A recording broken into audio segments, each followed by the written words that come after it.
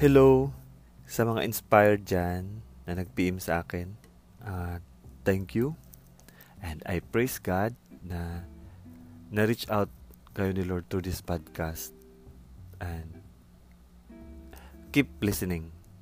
And also encourage others to listen, to get inspired as well. At sa mga walang time, hala.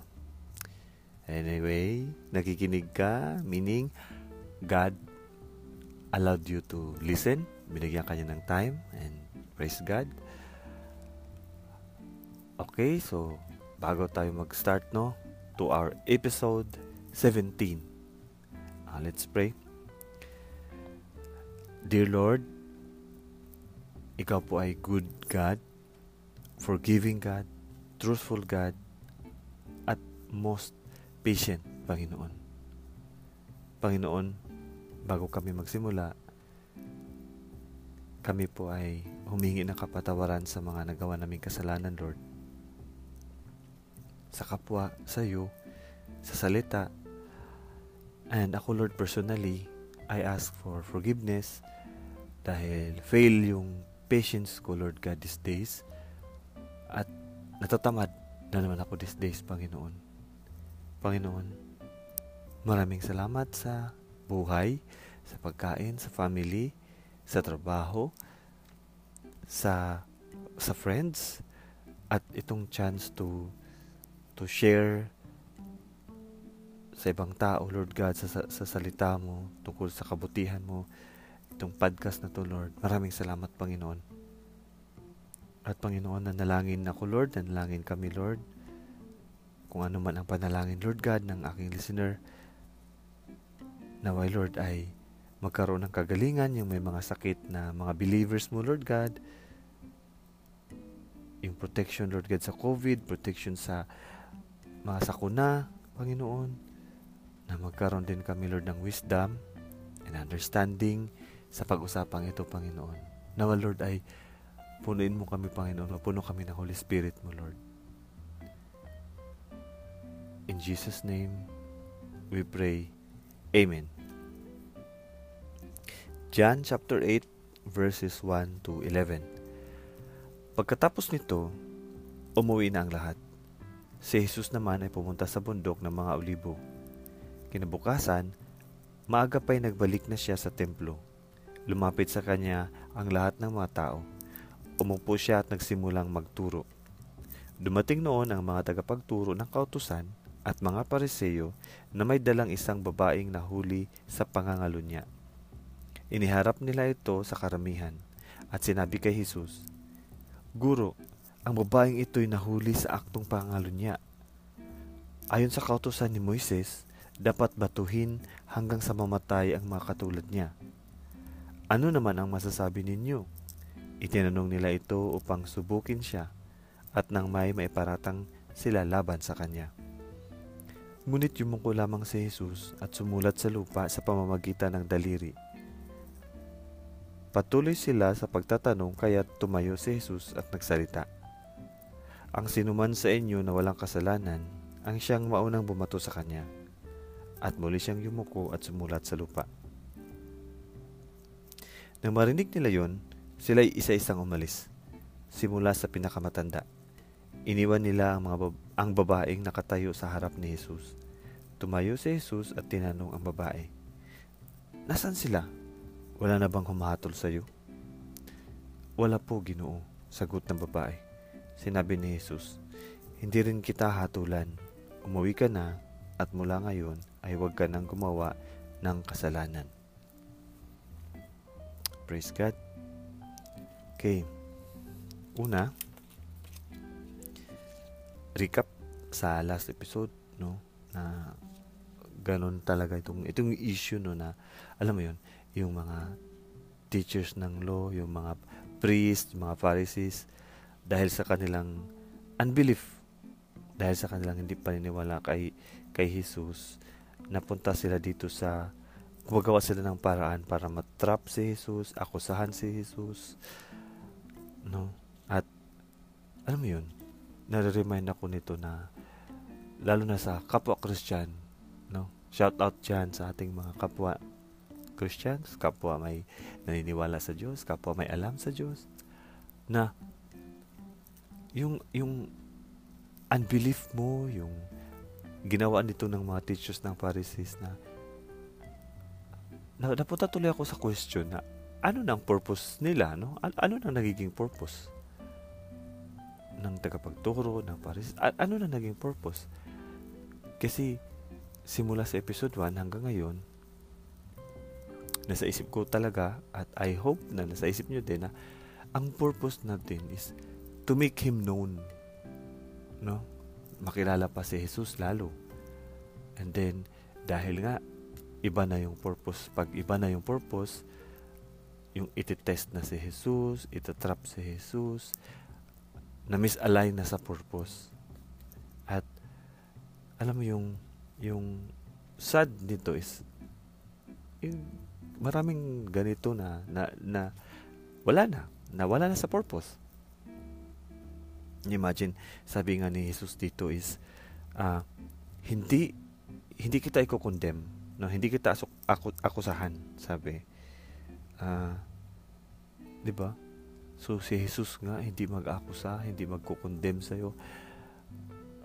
Sino pa tayo? O sino pa? Sino pang ibang pwede mag-akusa? Maliban kay Satanas, nag-akusa 'yun. 'Di ba? No? So again, nawawala tayo sa purpose, and remind ko ang purpose natin is to make known Christ. Na, 'di ba? In the previous episodes, Christ is the bread na magbibigay buhay, no? O paano ka pa mabigyan ng buhay ni Christ kung husgahan ka na, kung iko-condemn ka.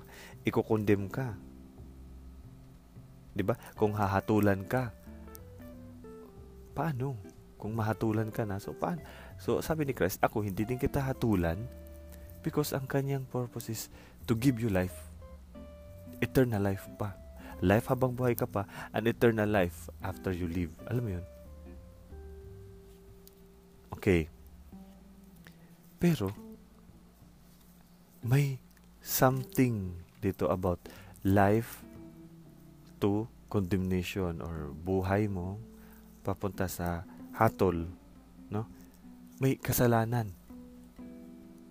May kasalanan.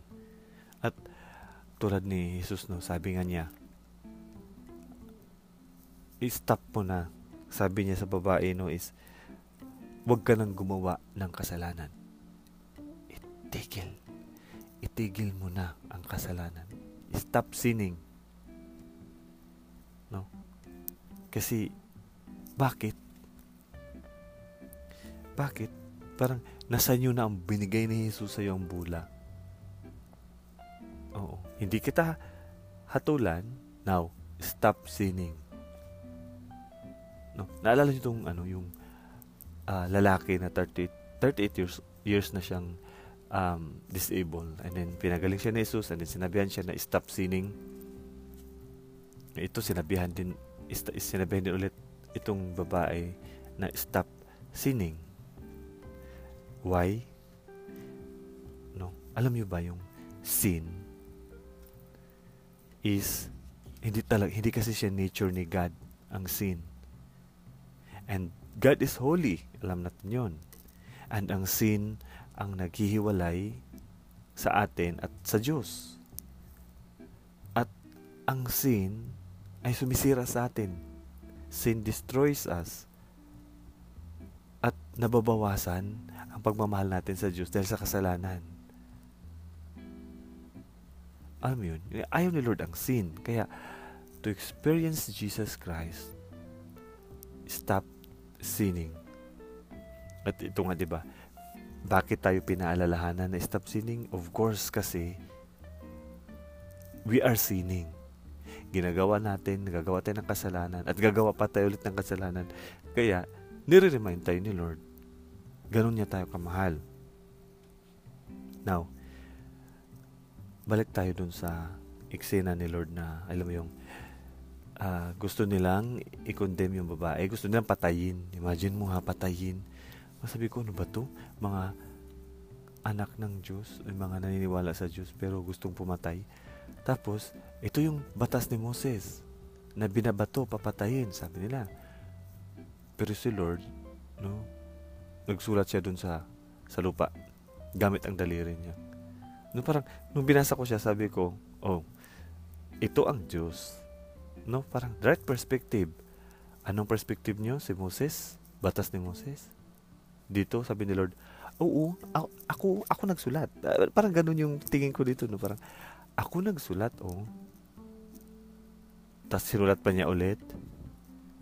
And then sinabihan niya, no, na, o kung sino ang walang kasalanan, siya ang una magbato. Oh. Puro makasalanan. Di ba? Parang, gustong sabihin ni Lord na, ako ang Diyos, ako ang nagsulat, na ako ay hindi naghahatol, hindi nagkukondem. Kayo pa. That's why, stop sinning. Sinabihan niya to sa babae, stop sinning. And reminder sa lahat, stop sinning. Okay? And sa next episode, we will talk about more about sin. Bakit ayaw na ayaw ni Lord ang sin? Okay? So sinabi ni Lord sa atin, no? This is challenging, no? Kasi ayaw ni Lord talaga ang sin. Okay? Let us pray. Lord, aming Diyos, Panginoon,